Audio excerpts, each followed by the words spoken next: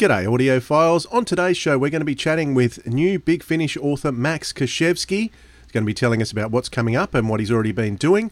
Philip and I are going to be talking about the Short Trips range, how we both individually feel about it, and how we feel overall about audiobook readings produced by Big Finish.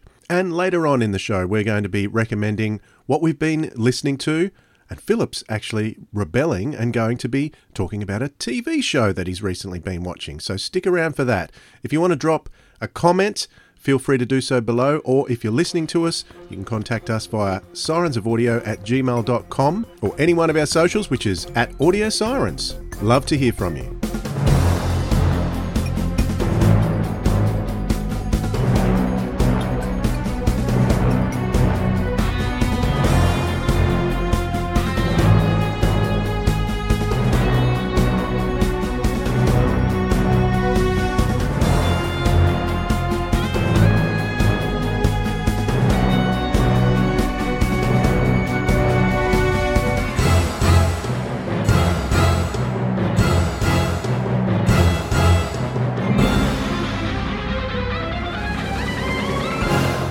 G'day audiophiles, this is the Sirens of Audio, the show that explores the universe of Doctor Who in the audio medium. I'm Dwayne. And I'm Philip. G'day Dwayne, g'day audiophiles. G'day Philip, it's lovely to see your smiling face and all your figures behind you once again. Yeah, I've managed to nail in new hooks for my pictures. So I've got all my signed covers up now. Oh, okay. Excellent. Very good stuff. So if you're listening to the podcast and you want to see Philip's figures, head over to our YouTube channel because all the podcasts are there and you'll be able to see his figures there. Because all our episodes are released as a video version too, don't forget. So we are going to be chatting with a new Big Finish writer today, Max KASHEVSKY. And I'm very excited about that because he's only done a couple of things with Big Finish so far. But from what I can see, I haven't spoken to him yet, but from what I can see from his social media commentary, he's very, very excited about what he's doing. So always lovely to talk to new Big Finish writers, isn't it, Philip? Oh, it is. It's great that there's new writers coming out all the time. And it's been a lot of talent in the last couple of years from some of the new writers. So. Yeah, absolutely. But before we bring Max on, do you know what? No, what do we have to do, Dwayne? It's time to jump down that rabbit hole. Let's go!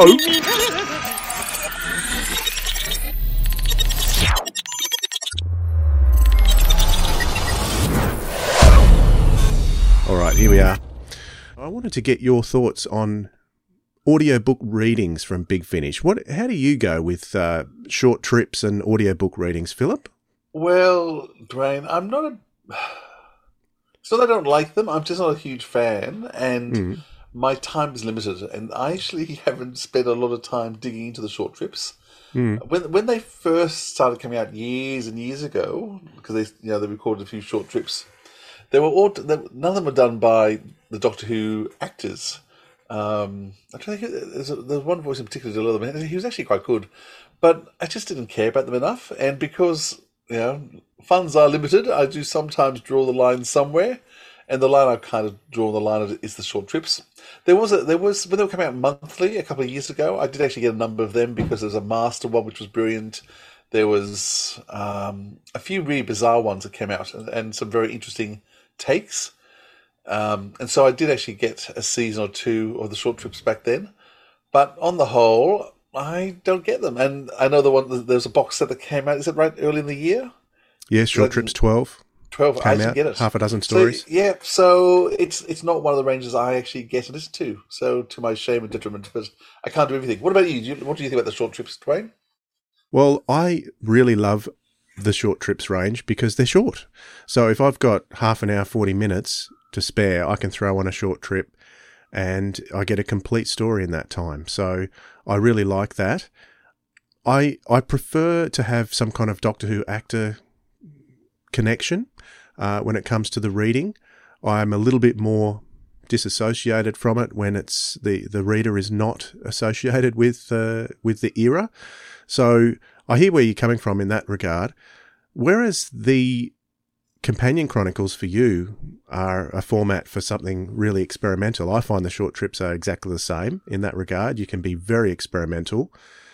and they've done some really interesting things with them. So, and it's always nice to get a taste of different writers. So we've been listening to Big Finish for such a long time that we get a sense of the style of different writers. Obviously, there's variation within the writers themselves, the established writers, but when you get someone new, you'll get a really fresh, refreshing look at storytelling that potentially hasn't been done before. And you get that often within the short trips. So, plus short trips at the moment, I think it's the only opportunity you have to get your foot in the door with Big Finish now. So I'll be trying again, Philip, for the how many evereth year in a row that I've been trying. I'll be getting my short trips. Good luck. I think it's interesting that you make the comment. I think part of the reason why I'm not so keen on short trips is I've been burnt a few times. So because they put a lot of new different writers in there, there's been I've hit some, and not for a long time, admittedly, but I just didn't like them. Yeah. So I think having been burnt a few times, that sort of turned me off. But then, what do you mean by burnt? Just they were bad stories. They didn't do it for you. No, they didn't do it for me. I mean, so they've been great. There have been some great ones. The Jeffrey Beaver's Eye and the Master one, what it was called. I mean, that was brilliant. And so there was Jacob Dudman, Regeneration Impossible. That was another really good one. So there was a year or two there which was really excellent. I'm sure there was someone who took over the short trips. I forget who it was. Was it? I think it might have been Ian Atkins. Yes, did it for a while. Yeah, and so he did. He did go very experimental and brought in lots of Doctor Who actors and things. But yeah, I guess my head is still in the original ones that came out years and years ago. Just reading, and they were just reading out of the books. Yes, and I just remember it just wasn't. Yeah, it's as I said, it's a bit like ordering fish at a restaurant. I never order fish when I'm out. I love fish, and whenever it comes, I enjoy it. But I have this mind block. Whenever I see a menu, I just can't order fish. And for me, short trips are just the fish. Okay. You still love it, but you've got a mental block. I've got a mental block, and I keep forgetting why I don't like it. And then I listen to one and go, "Oh, I really enjoyed that," but I just don't get them. Yeah. Okay. Well, that's all right. Each to their own. There is still a place for the short trips, as I said. It's a way to get your foot in the door, and I suspect Max was one of the ones that actually applied for the Paul Spragg opportunity at some stage. I think he did. He hasn't had one published under that opportunity, but sometimes he can't now. That's right. He can't. You cannot be a published Big Finish author and apply for it. But sometimes they'll take some of the shortlist and they'll develop the stories for other ranges, particularly the 11th Doctor Chronicles. That was a good one for, and even some of the Beneath Summerfield box sets have been new writers as well, which I found. Do you remember that set, Beneath Summerfield Lost in Translation? That was really cool. That was a lot of new writers there. So yeah, that's a whole box set. It was great. Yeah, I think it's great for a new writers pool. So anyway, that's good. It's nice to get your thoughts on that, Philip. Let's crawl up out of the rabbit hole. And since you haven't heard it, let's throw in a trailer for Short Trips 12, and we'll be back in a moment with Max KASHEVSKY. From Big Finish Productions, Doctor Who, Short Trips, Volume 12, Salvage. Can you hear me now? It said, with a voice not much older than hers. Is this salvage? Please, I need your help. You know there's a string in my back, and if you pull it, it says, Doctor, where are you going? We are going to the front of the train to introduce whoever's driving this thing to a slightly less pointless hobby, like competitive knitting or brand management. Because someone's steering a glorified metal tube through time and space, and I'd like to know why. AWOL. Doctor, I've already wasted a great deal of time. Ah, yes. Now, that reminds me. I was curious as to how long it would take you to find me. What are you driving at, Brigadier? What I'm driving at is perhaps it was foolish of me to place so much in the hands of such a butterfingered chap as you. My fault, really. I'm sorry to have troubled you. Now, just wait a moment. The Three Flames. The voice was loud and abrasive, even over the grinding alarm. You need to get out of the ship! Do not use the door! Outside the broken viewer stood a humanoid figure with a mad spiral of silver hair. He waved his gangly arms in panic. Hey! Didn't you hear me? because there's no time to waste, and this is the quickest and remarkably safest route. We are on a schedule here. But why? What schedule are you keeping? And why would we have any part in it? Identity check. We're in the middle of one of the greatest engineering feats in the galaxy, said the Doctor. The Colossus River diversion. I don't see any river. That's because it hasn't been diverted yet. A stone whacked the alien in the face, causing it to stagger backwards with a squeal of pain. Oi! Bellowed the Doctor. He strode towards the humans. For an instant, they hesitated. Then, seeing the fury in his face, scattered. Table for 2, dinner for 1. I'd walked past the building many times before, and not once noticed the tinted black windows or the big tacky neon sign that read Ristorante del Cosmo. I tried to get to my feet. The pain intensified, and I slumped back into my seat. The darkness crept closer, erasing the restaurant. I forced my head up, desperate to see if anyone outside had noticed. The window was gone. The Galois group. We emerged in near blackness. The Doctor flailed forward, put his hand on a rafter thick with cobwebs, then cracked the back of his head on a slanted roof as he tried to waft them away. Aha! We're in an attic. Only, it's easy to say you understand. But just because you said it doesn't mean you mean it. And just because you meant it doesn't mean it's true. Sometimes you can't understand a thing till you experience it for yourself. Big Finish for the love of stories. This is Geoffrey Beavers, and you will obey me. You will listen to the sirens of audio. Well, it's great to have with us a reasonably new Big Finish writer, Max KASHEVSKY. How are you? Doing well, thanks. Yeah, thanks for having me on. Yeah, thanks for joining us. Tell us about how you became a Doctor Who fan in the first place, because you're not from England originally. No, yeah. So I'm from Florida, and I actually got into Doctor Who because of my mom, because she was somebody who in the late 70s, early 80s, sort of classic American fan of that generation, watching stuff on PBS late at night. The way they would kind of do these weird sort of scattered orders of episodes. So you do like The Brain of Morbius Part 3, and then they'd show like The Android Invasion Part 1 or something. They'd skip around and kind of do all of that. But she somehow still ended up liking it. And then when the show came back in 2005, she happened to see it was on the Sci-Fi Channel in America, back before it was spelled in that weird SYFY way. And she got me into it. I still remember like my first episode was Parting of the Ways, and seeing the bit where the Daleks descend on Satellite 5 and thinking, this looks absolutely ridiculous. And then I fell in love with it because of that, like just seeing the sort of nonsensical, screamy robots on a, doing the sort of grim, dark space station thing. The whole contrast of that was just like, oh, wow, this is a show that can kind of do anything. So that's how I got into it. What do you think? So it was before Matt Smith then, but what do you think appeals to your mum about British entertainment?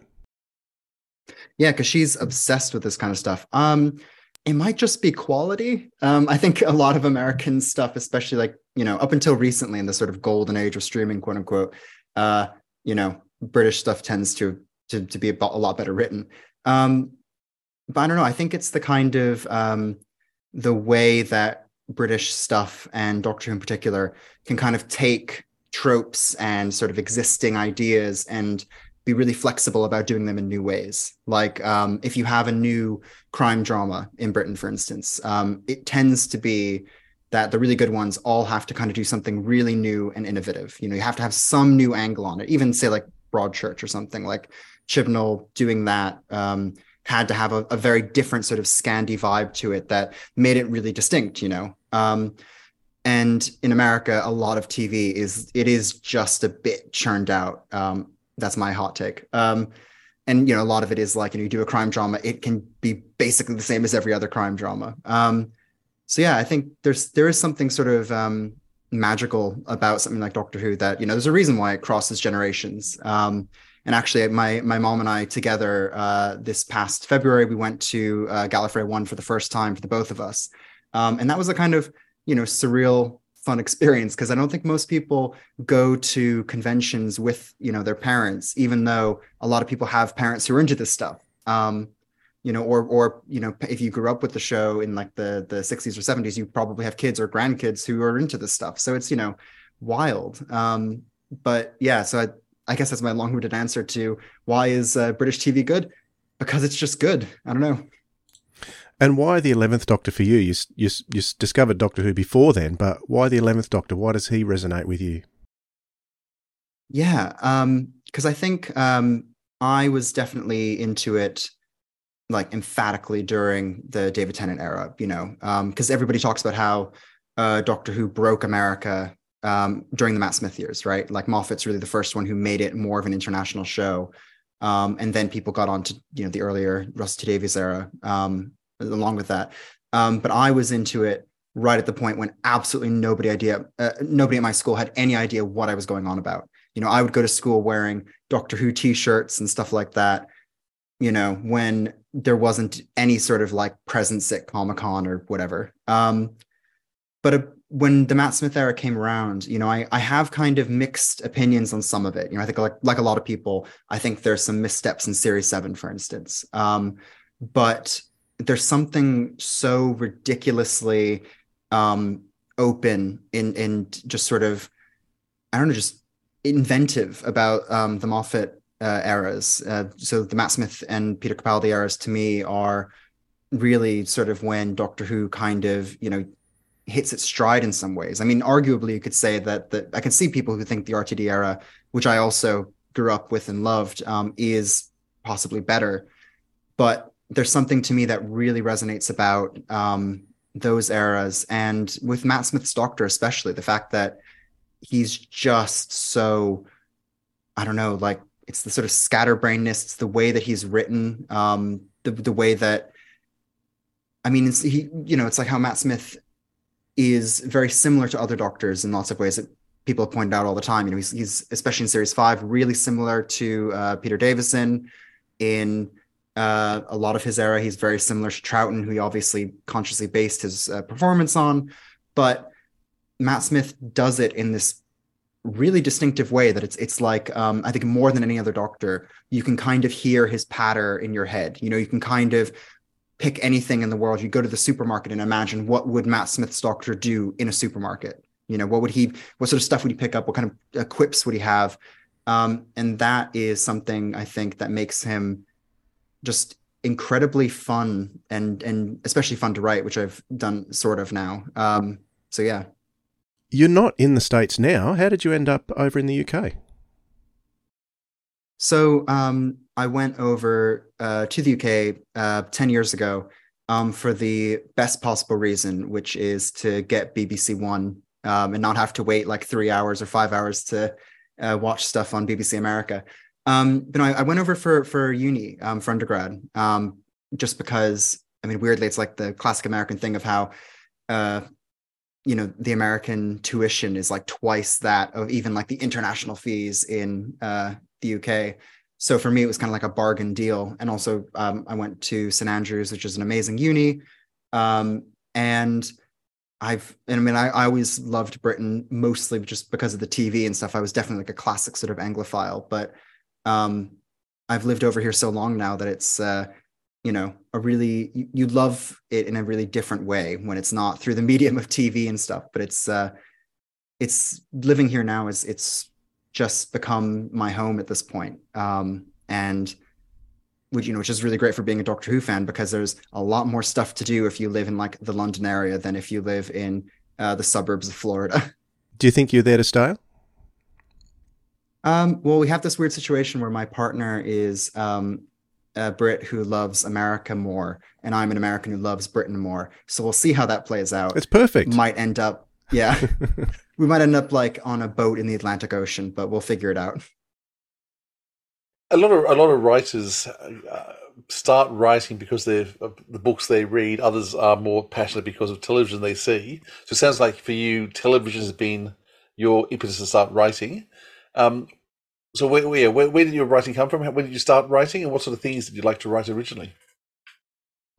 Yeah, I was a classic kind of teenager who dreamed of being a novelist and wanted to write really rubbish books. I have like a terrible first draft of a novel from when I was like 13 that is never going to see the light of day, things like that. But I think for a long time, I never really considered writing as a serious thing I could actually do.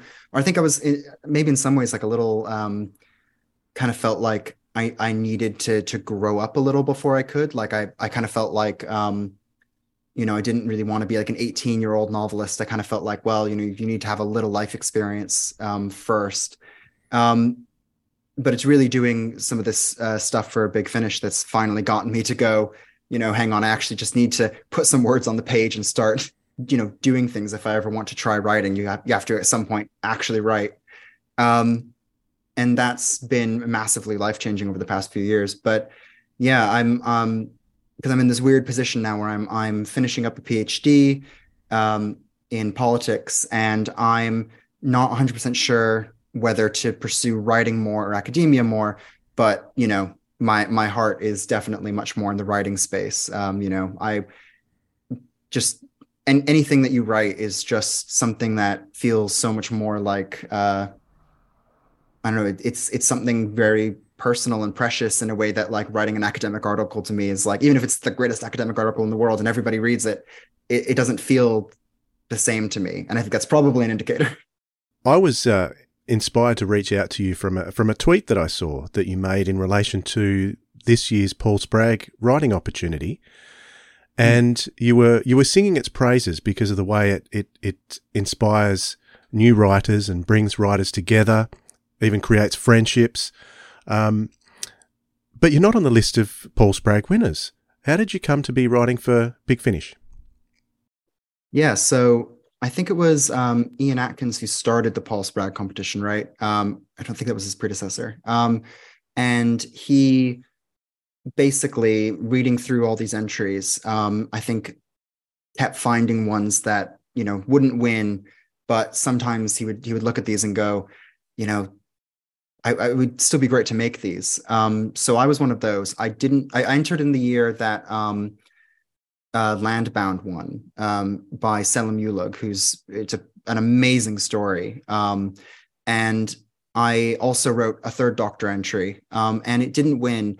And I think it was also because of the content of it. It's about Joe Grant dealing with a dying father. I think Selim's was probably the better entry, but I also think even if anyone had wanted to pick mine over it, I don't think it would have been the smart choice, actually, because you'd have then, for the rest of the competition, gotten people entering in tragic, heartbreaking things like that. And it's right that competition does what it does, which is every year it picks a very different kind of story, actually, even though there's some commonalities to it, like the fact that there's almost always a person who meets the Doctor and has their life changed. But that's just Doctor Who stories.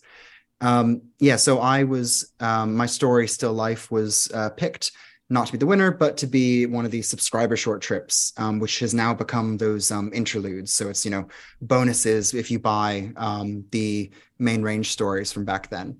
And it was such an amazing opportunity, which is a very strange thing, because it's even now it's sort of hard to even access those. It's hard to buy those stories, but just being able to actually make something that has the Doctor Who theme on it is I don't think there's anything I'm more proud of in my life than that short trip, the first one I wrote, which probably only a handful of people have actually heard, but it means a whole lot to me. So the last few years came pouring out all at once. She told him about her unit training, how she'd passed escapology by the skin of her teeth, never mind safe-cracking. She told him about meeting the Doctor, about things from other worlds, Daleks, demons, aliens that looked like policemen and puppets, monsters from the sea, and ships that fell from the sky. She told him everything, absolutely everything, except for what she hadn't told the Doctor either. In her pocket, Jo ran her fingers over the smooth corners of the small device she'd kept secret from everyone. And this, well, it's the Doctor's time machine. It goes anywhere, or at least it will once he's got it working again. Oh, a time machine. Silly me. I thought it was some sort of tool shed. It's called the TARDIS, a voice boomed. It stands for Tools Arranged Rather Delicately in Shed. He grinned and reached out a hand. How'd you do? I'm the Doctor. I've heard a lot about you, Terence. Only good things, of course. But in the Doctor's eyes, he could see the only fact this stranger knew about his life was the one thing anyone ever cared about now. It's Terry, actually, and yes, sir. You wouldn't believe the stories Joe's been telling me about you. They're not stories, Joe cried out. Yes, I'm afraid it's all quite true, the Doctor said. Every word. Oh, yes. And I suppose the fairies Joe used to chase round the garden are real, too. Out of nonsense, old chap. Fairies live in houses. Yeah, which main range story was that attached to? An alien werewolf in London. The mags, where they brought mags from the Greatest Show in the Galaxy back, which is really great. Hugely underrated, actually. Because we were just talking about short trips earlier before you came on, and yeah, short trips are something that sometimes we skip over, and that was one of the ones I've skipped over. So I'm glad you said it, because it doesn't come up under the when you search for your name, unless you were writing still under Max Curtis at the time. I was, yeah. But it still doesn't come up, or does it come up under Max Curtis? Probably does. But yeah, so I didn't see it, and sometimes with the way it's indexed, it's hard to come across. So I'll definitely have to go back and check that one out too, because you're so proud of it. So tell us, describe to us what it's like as a writer hearing your story come to life on audio, even as a short trip. It's really strange because, especially as a short trip, it's a really different format to any other thing. The short trips, they're kind of like audiobooks. They're kind of like more full cast dramas in some ways. What makes them different from anything else, I think, is the fact that they are written for audio, despite being short stories. And that's a very different thing from, if you go on Audible or whatever, and you buy a short story collection that's read out by somebody, that's not quite the same as a short trip. And I think that was something for the two ones I've written, you really have to wrap your head around the fact that you're not writing a normal short story. If you read a normal short story to a kid or something, the rhythms are very different because they're designed for your eyes, not for your ears, really. So the weird thing about hearing it come alive is the moments where it feels like the actors kind of get that it rings in a way that is like they got the rhythms of the dialogue, they got the rhythms of especially the prose, because I think prose can be something that's really difficult to actually write out, especially with Doctor Who stuff. So trying, one of the things I try to do every time I've written a short trip is trying to get those prose rhythms, for instance, to be slightly less stodgy than they might have been otherwise, because the stories I've written have a lot of complex things going on, a lot of things that need explaining, but you don't want it to just be, you, the writer, going, all right, sit down. Let me just explain what's going on. This is what's happening here. These are the characters. Look, just, this is how it works. This is the technobabble. So trying to write that in a way that's actually like palatable for the listener is really difficult. More story, less info dump. Yeah, exactly. Or how to make info dump into story is that's the sort of, I think, the trick that makes a great Doctor Who story. And like hearing for the first time, that first one, Still Life. I mean, it was very egotistical in some ways, but like I literally listened to it like 50 times in a row, just because I was kind of like in shock that I was, because I think I'd written it. It took a while for it to come out, and I kind of went, oh wait, this isn't terrible. Like all the bits that I kind of thought were a bit like cobbled together, absolutely amazing. Hearing it actually, into something like a real Doctor Who story is incredible. Yeah. And who read that one? It was Stephen Critchlow, of course. Yeah. Sorry, I don't know why I've forgotten that, but the dearly departed Stephen Critchlow. which I didn't get to meet him because I didn't get to go to the recording. I don't know why that dropped out of my brain, but yeah, no, because he is amazing. He mostly did the sort of subscriber short trips, but his stuff is incredible, and he does the Doctor's voices like to a T. It's amazing. Yeah. Fantastic. Yeah, he's fantastic. And you've recently had released a Eighth Doctor story in the last Short Trips box set, Volume 12. That was called Salvage. Tell us about the inspiration for that story. Where did that come from? A lot of it came from Alfie Shaw, the producer, who's just left off with that box set. So he sent me a few years ago, sort of right before the pandemic, a really, really incredibly difficult pitch. The hardest sentence I've ever read, which was basically, and it's not really a spoiler for the story, but it tells you what the story's about if you haven't heard it. But he said, "Can you write a story about refugees? Caveat: the Doctor can't just solve a refugee crisis like it's easy." And that was incredibly hard because it's something that matters a lot to me for a lot of reasons. But it's something that is really difficult to actually put out there. Because Alfie and I had talked about how I think we both thought that, Doctor Who can stand to be political in ways that aren't sort of pat and, just sort of like preachy is the wrong word because I don't really buy that. Stories preaching about things is bad. But we thought that there can be really interesting ways to tell stories about politics. So what happened was I sent in a pitch, outline for this. It got approved and everything, actually. It went right through the whole system. It was basically all we were waiting on was time for Alfie to really get it together. And before I even started the first draft, I actually sort of read through it again and went, this doesn't really work. It wasn't terrible, but I think it was because it was such a fraught issue. What I'd kind of done was I made Space Refugee Camp and tried to make it in that vein as great as possible, some good images and some great characters and stuff like that. But there was something about it that really felt sort of pat to me, and I couldn't get it out of my head that it was just a story that didn't feel real. I think part of that was I had a kind of refugee character who was very much a kind of lame stand-in where I could just put in their mouth all the things that you'd want to say about how horrific it is to be a refugee. But it felt very much like it was something being written by somebody who hasn't, which is the truth, that I haven't had these experiences. I've never been in those situations. I'm, and like most people listening to it, incredibly privileged. And, from that perspective, and there's a danger with those kinds of stories that you tell them for the benefit of people who can feel a little bit better about themselves to listen to a story that says, refugee crises are bad. And then they can just kind of shelve that away.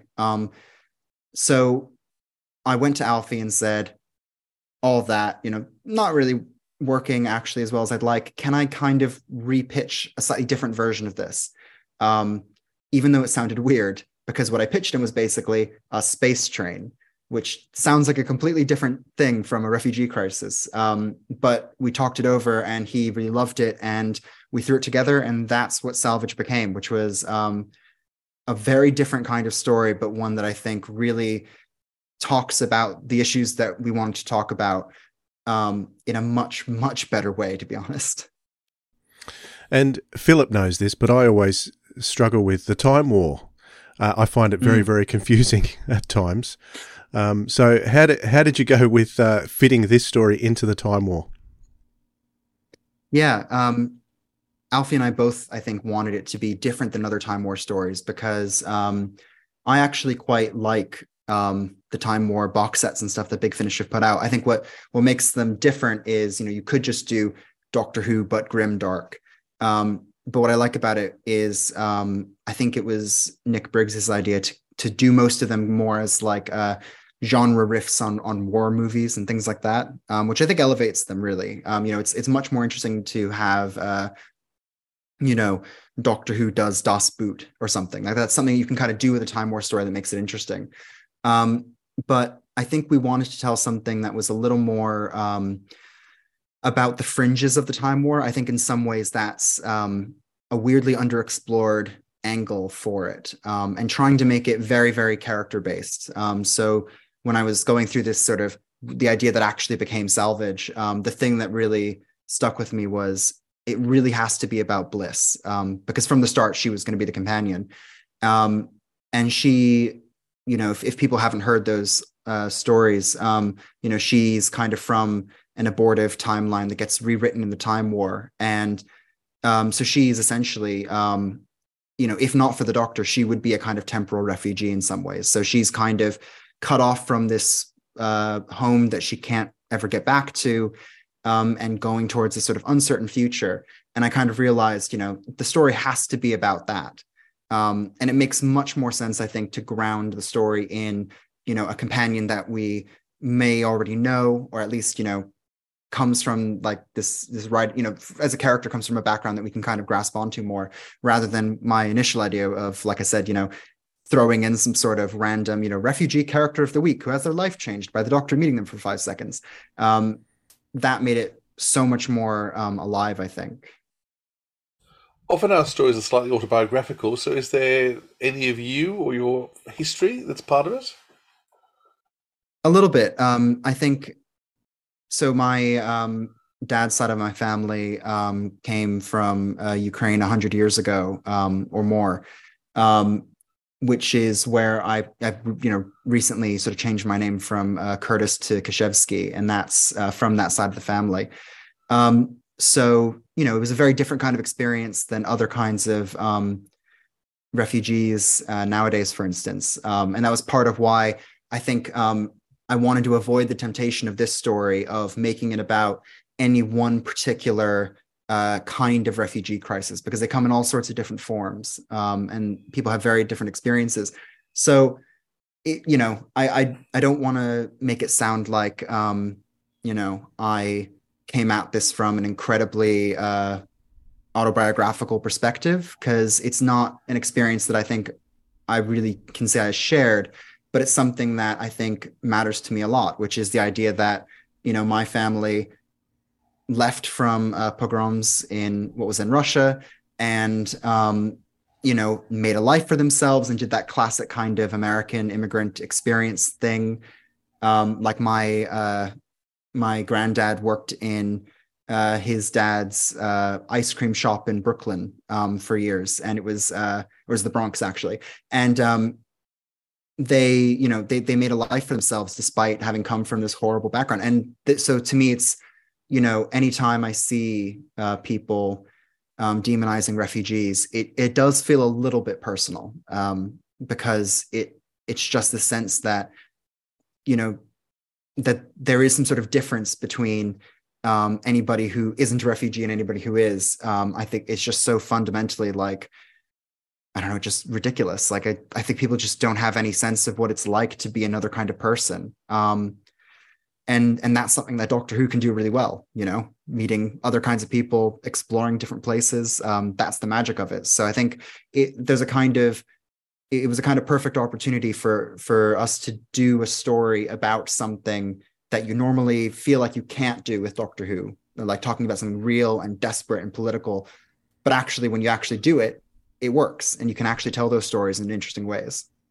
I mean, you grew up in a state in America which is currently taking a particular side on refugees and migration, which is very much against what you're talking about.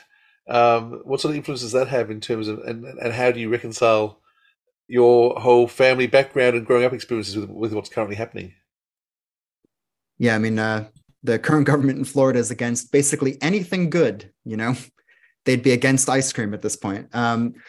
They're, I think a lot of, I mean, growing up in Florida, the main thing that I always have taken away from it is just that, I guess the obvious thing that, like, diversity and difference are a strength. I grew up with so many different kinds of people, from all different kinds of economic backgrounds, geographical backgrounds. And, living in Britain now, I think you get a lot less of that. It is a much more homogenous culture in a lot of ways. And, I just think that the idea that anybody, that the idea that difference is such a big difference, that it's a fundamental difference in what it means to be a different kind of person. It's ridiculous. I mean, in Florida, it's just a kind of politics of cruelty. It's not even something that I think a lot of people, if you actually sat them down and talked about how much X policy or Y policy hurts people, they might not even buy it. But it's this sense in everything that they do when they attack, trans people or drag queens or, immigrants Disney. in Florida. Disney. It's just the sense of, it, like, what's the phrase? Like the cruelty is the point. It's just being cruel. And that's something that I think we don't maybe necessarily say enough, actually, that, we can be anti-cruelty. And I think that there's a weird sense that because more right-wing people have taken on cruelty as their mantle, that it's kind of like gauche to point it out that cruelty is bad, or that it's just not. It's not like an acceptable political difference to say that, well, some people think it's all right to be cruel to people and other people think it's terrible. Like, those aren't equal opinions, like cruelty is just bad. And I think it's so strange that in some ways feels like a radical political position now.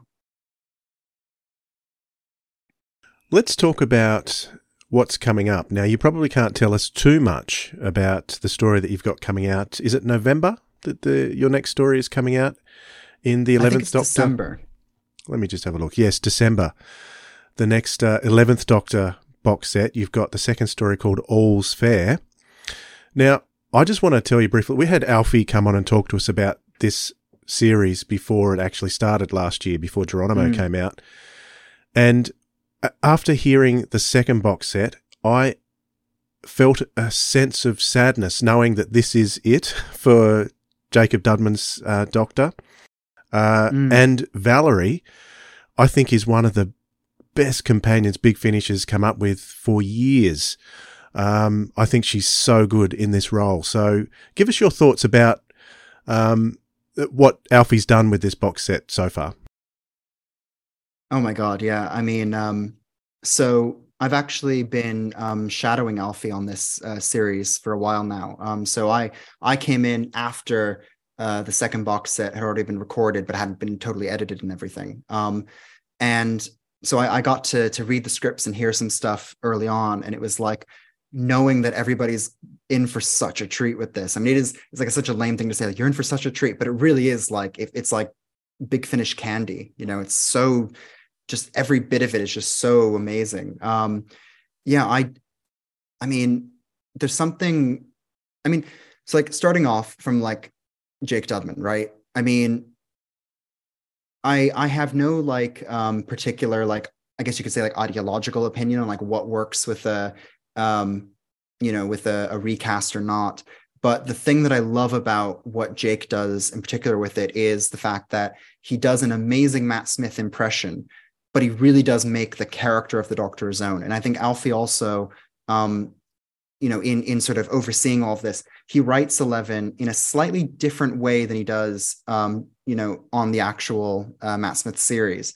He still has the kind of the pattern, the fun and all that stuff, but it's a slightly more, I think, like a slightly more mature and less frenetic take on how 11 works. And I think Jake performs it just to absolute perfection. He's insanely good at this.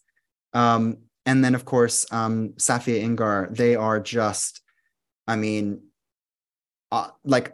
really genuinely want there to be some sort of Valerie, series box set like Charlie Pollard Scott, just because Valerie is the most interesting take on a companion in ages in any medium. I genuinely think she's one of my favorite characters, any companion of any decade in any medium, including the show itself. She is ridiculously good.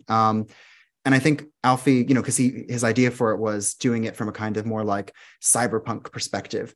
But I love that Valerie's not just, a kind of like, hip, street smart, cybernetic, oh, she's clever, she can work a machine. Like she's so much more than that. And she's so much more vulnerable and, she's not just like quippy, but she's real. She's gritty in an actual grounded way. Like when she and the Doctor spar off sometimes, like it's not just like companion quipping with the Doctor kind of stuff. It's like, these are real people who are having real arguments that, are actually grounded. And so, these first two box sets, they've been really great, right? They've been pretty incredible. Like what's your favorite one so far, story-wise? I haven't got a particular favorite off the top of my head, but it's just the development of the character of Valerie and their relationship throughout is just, and Jake Dudman's just, we always talk about John Coleshaw and how good he is with the Brigadier, getting him exactly right. But I think I'm almost tempted to sort of try somehow to twist Jake Dudman's arm to keep going with it because he's that good. I love his characterization of the 11th Doctor so much that even if we never got Matt Smith at Big Finish, then we'd still have Jake, and it would be just as good. So, it just takes me, like at the moment, my kids are at the age now where I'm running through the new series with them, and we're up to Matt Smith, and my young daughter's coming up to me every day saying, "Can we watch some more Doctor Who? Can we watch some more Doctor Who?" And go to your study, you say. No, I say, all right, let's go. I don't need much of an excuse. But they just love the 11th Doctor, and even David Tennant, they loved him too. And the first few episodes of the 11th Doctor, my daughter was saying, I still miss the 10th Doctor, but there's no mention of the 10th Doctor anymore. They just want to see more 11th. And it's just a testament to Matt Smith's portrayal, I guess, and just this character is such a well-rounded Doctor, this one. So much to enjoy with this Doctor, and we're getting that with this set. He's a little boy and an old man at the same time. Yeah, he's kind of everything. He's kind of everything. And when you're talking about the maturity, well, this box set or series is set towards the end of his time, isn't it? It's after the Ponds left, so he's sort of getting a little bit more mature, and he's had some pretty heavy stuff happen to him. So I'm glancing over at the cover of your set that's coming out in December, and I'm just seeing Valerie on the front there. It's with the look on her face, it's like, oh man, this is just going to break my heart. I can see it now.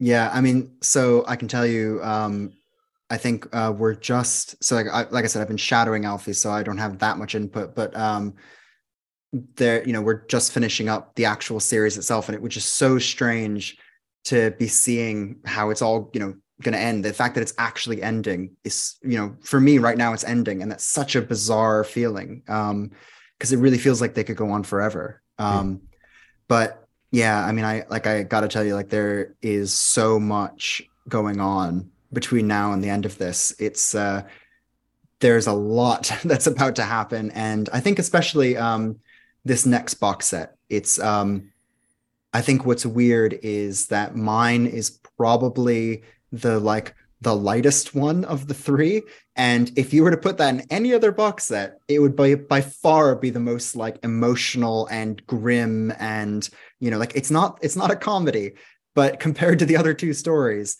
it's a bit of light fun. So it's so strange because there's a lot going on here, and I think Alfie's got such a laser focus on making sure that we constantly kind of challenge the Doctor and Valerie as characters, that they're not just going on what could be box set number 89, but that this feels like a distinct coherent arc in a series that's actually that by the end of it you really feel like you've been on this whole complete adventure. So it's as sad as it is that it's ending, it's like I have to say, like, I love the fact that it's ending with this sort of perfect bite-sized full morsel. It's complete. And that's something really amazing. But at the same time, if they want to do another 17 Valerie 11 box sets, I'm totally happy with that. Did you get to go to the recording for this one? No, because it was recorded like the lockdown. day before. No, not lockdown. It was recorded back in February actually, but it was the day before Gallifrey 1, which I mentioned I was going off to see. And yeah, and weirdly, Alfie also went to Galley 1, but he went from the recording of this story, went straight from the recording to the airport, right to the convention, and stayed up for like 12 hours chatting to people without like a beat, without a nap, because he's insane like that. He's young. Yeah. Oh man, but he still has like 5 times more energy than I do. Yeah. So yeah, that's basically, there's a lot to look forward to.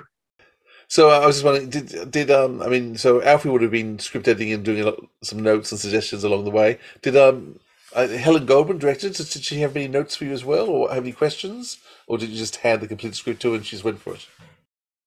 Yeah. So the way it works is the director is very much at the end stage. So it's not like the director comes in with some notes for the third draft of the script or whatever. But I know that Helen is amazing. Alfie was really keen to get her in for this set because she I haven't met her, but apparently she's just the best with actors.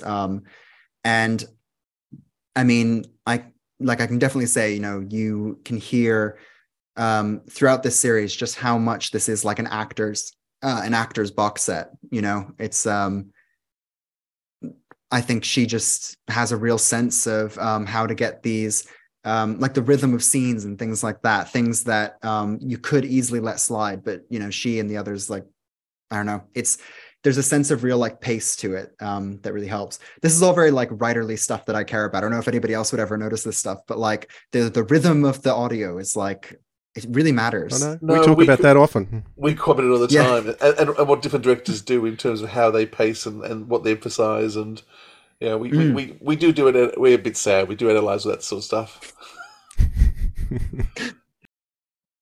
So, if you haven't been to the recording, I'm assuming you haven't heard any of it yet. No, I haven't heard any of mine yet. But I've heard a bit of Alfie's, and I know just how much that's going to break people's hearts. But yeah, weirdly, I have a kind of like, I guess like a superpower, which is I'm never able to make it to any Big Finish recording. I haven't been to, I've got 3 stories that have come out or are coming out, and it's still never managed to make it to one. There's always something else going on. You need some kryptonite for that superpower. Yeah. But I'm hoping that Alfie's going to be able to sneak me into the recording for the last box set, which should be happening soon. Cool. So that'll be really exciting. So how does that feel? You've gone from short trips to full cast. How's that feel for you? Yeah, it's a very different way of writing, right? I mean, obviously it is. It's a completely different like medium, basically. But like, it's it emphasizes different things. Like, full cast, I think people don't necessarily realize, even if you know how hard it is to get information, to get scenes moving, all in dialogue with no actual prose or anything to help you along. Obviously, we know intellectually that that's hard, but actually having to sit down with a script and go, okay, I have no time for this scene, but I need the scene to keep going on, to have this information in it, to have a joke in there, to move it to the next bit, like to get the pacing right is so incredibly difficult. But there's something so freeing about doing it as a full cast audio at the same time. The fact that, you can have all kinds of different sound effects and you can move the characters around a lot more. Yeah. So I think I'm lucky that I think writing my first full cast audio happened after I'd been doing a lot of work already with Alfie, reading over scripts and, looking through how a script turns into a proper full cast audio. Because it, even knowing all of that, even having, done it as an observer, it's like actually having to write it out and turn it into a thing. It's really hard. But it's also super fulfilling. Like I'm so proud of this script. And I mean, it's got a lot of surprises in it, because it's been announced that it's got Rowana from the second box set, The Yearn, coming back, who is just fantastic. And there's like shouldn't say this, but like in the first like few minutes, like in the pre-titles, there's not like a twist, but there's a thing that happens that completely turns the story on its head, which was basically the whole idea for the story that we haven't even hinted at. And it's I'm so excited to see so many people get really angry at me. So sounds like you're almost looking forward to it.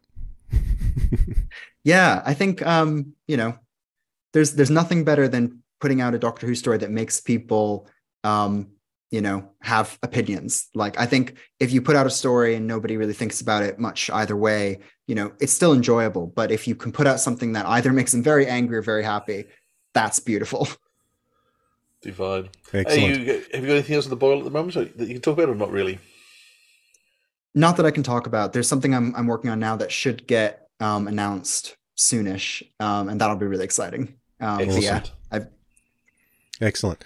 So, with aspiring writers who want to get into Doctor Who writing, particularly Big Finish Audio, might be trying for the however manyth time to win the Paul Spragg competition, what would your advice be to that person? Yeah, so my advice is definitely actually apply to those competitions when they come up. I think I have a lot of friends who sort of sit around going, I don't know if my idea is good enough, or, I'd really love to do this. I'd love to win it, but can I be bothered to put together this little outline? And I think I've actually found it, actually having to write the outline first, even before you decide if you're going to enter it, that's actually really useful. I use it all the time now, actually. Like, a lot of writers will just sort of sit down and start writing something, but actually having to outline it, which you have to do for approval reasons, is beautiful, and actually it really helps you see what's going on with your story and what you can do to improve it and all of that. So I think for first-time writers especially, having to actually churn out an outline and make it feel like, oh, this is something I'd really want to hear. That's a really good first step to making sure that you actually know what it takes to be a proper Doctor Who writer. I think also just, I've mentioned this elsewhere, but just the fact that I think stories that win the Paul Spragg competition tend to be things that are really only stories that you could tell. And I think that doesn't just mean it has to be autobiographical. It doesn't just mean it has to, completely break the mold in any sort of way. You can do a kind of, like my friend Ben Ted's, who won with his story, which was much more of a comedy 12 story, but it's such a Ben story. And like, knowing him now, it's like, well, obviously Ben Ted's wrote that. That's the kind of story that tends to win. You really get stories that are, maybe it's super funny or super dark, or it covers a topic that you care about that nobody else does, or there's a historical period you really love or something. It's basically like, if you have to think about, as a writer, if you're in the position of, the Short Trips producer, and you're reading through literally like 1,000 applications, like, what is going to stand out? And I don't think you have to feel daunted by that. You have to just think, what do I have that really feels like a really exciting one sentence idea, like a crisp, very different kind of story. And that's all they really need. And those are the ones that tend to really sing. But then I think the other bigger piece of advice I'd also give people is something that I didn't follow, which is, don't kind of wait for people to notice you. That's the other thing that I think is really important, because applying to competitions and stuff is really, really useful.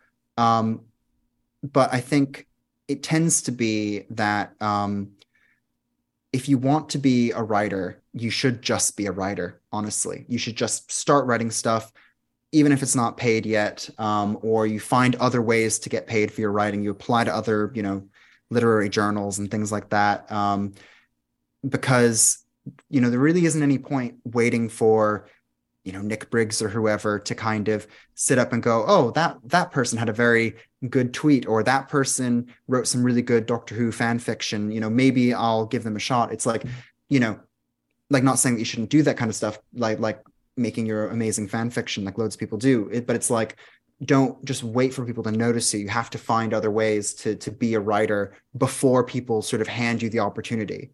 And that's something that I really should have done, because my career would have gone a lot faster. But, it is nice when people notice you, but also you have to just prove yourself. No one's going to notice you unless you prove yourself first. And you have to prove yourself in ways that aren't just people handing you the opportunity. You have to really, like, it's a bit of a hustle culture, a bit of advice, but like, you actually have to go out there and find ways to practice your writing. Yeah. Excellent. Great advice. Thank you very much. So, Max, thank you very much for taking some time to have a chat with us. Really appreciate that. I suspect that we may be seeing a lot more of your name over the next few years. So thank you. I can only hope. Thank you so much for having me. From Big Finish Productions. Oh, it's not multiple stories. It's the one story of a travelling man and his new best friend. This is the tale of Doctor Who. The 11th Doctor Chronicles. All of time and space. If we're going to get to the Dowager's Beazle Tub, we need to grab onto the side of it as it passes. You still haven't told me what a Beazle Tub is, or why we need it. Well, it's nothing to do with the tube. Travelling with you does wonders for my vocabulary. Hopefully for your upper body strength too. How much stronger do you need? I'm talking to puppets. The puppets are talking to me. There isn't anyone in that booth, is there? Well, there's a crocodile, but he's sleeping. Ooh, hello. Hello, your rodent ship. It's not a crate of intelligent mice. Energy signatures like this are old news to a boy from the Casturberus neighbourhood. Doctor, they could be here at any moment. Can you get to the point yourself, or shall I order you a cab? Try not to dwell on that thought. Because it's utterly petrifying? Because, if that happens, then it's goodbye from you and goodbye from me. The way I see it, there's only a couple. Roanna! Valerie!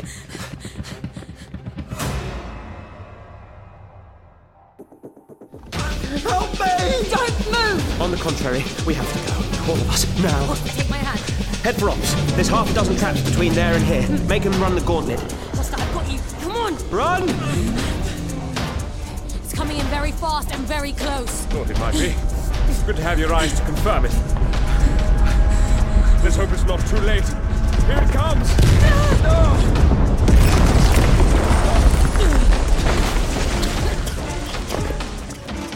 Big Finish, for the love of stories. Well? You know why I'm here? Still looking for this doctor. No, I've not seen him. No. No. So, you can leave.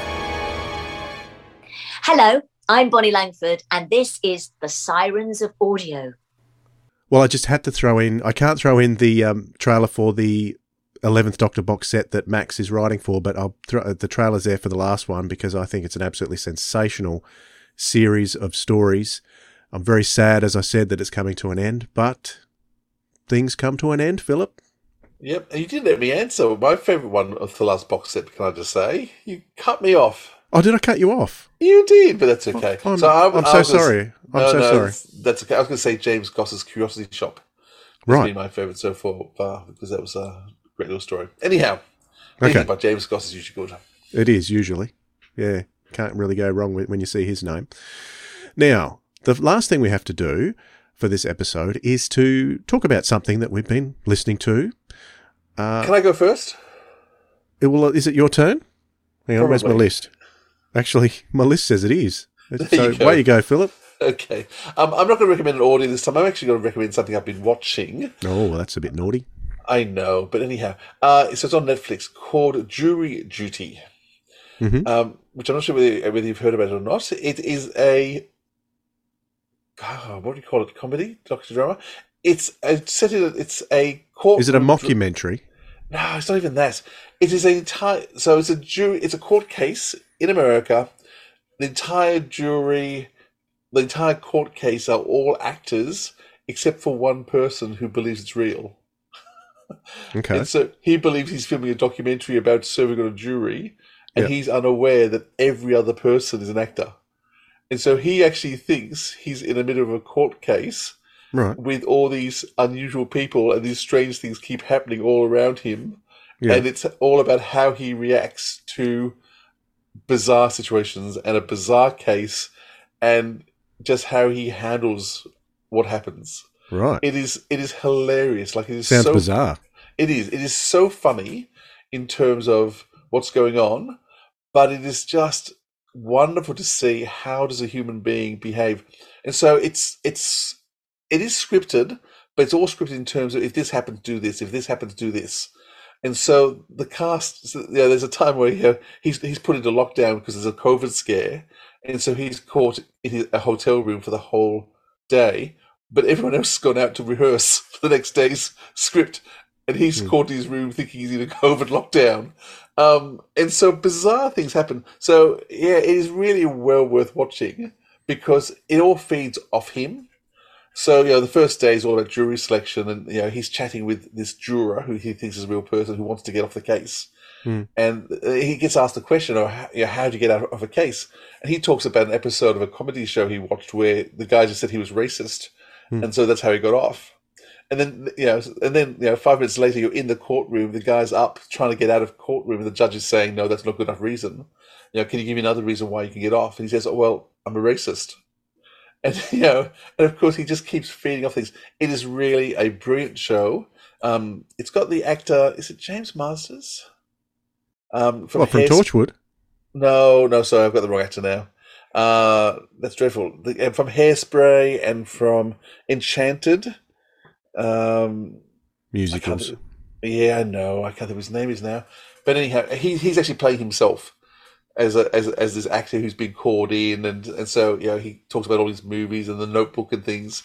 He plays an obnoxious version of himself, but it is just so funny watching this person not quite realizing that there's weird things happening around him, but not cottling on to the fact that it's just fake. And every time he started to cotton on, they'd sit through 2 or 3 hours of testimony and bore them to death again. And then it's really, really worth watching. It's 8 episodes. A lot of fun. Yeah, can't recommend it high enough. If you want a good laugh, but also just to watch someone be very human and deal with strange people and have a real heart, it's worth watching.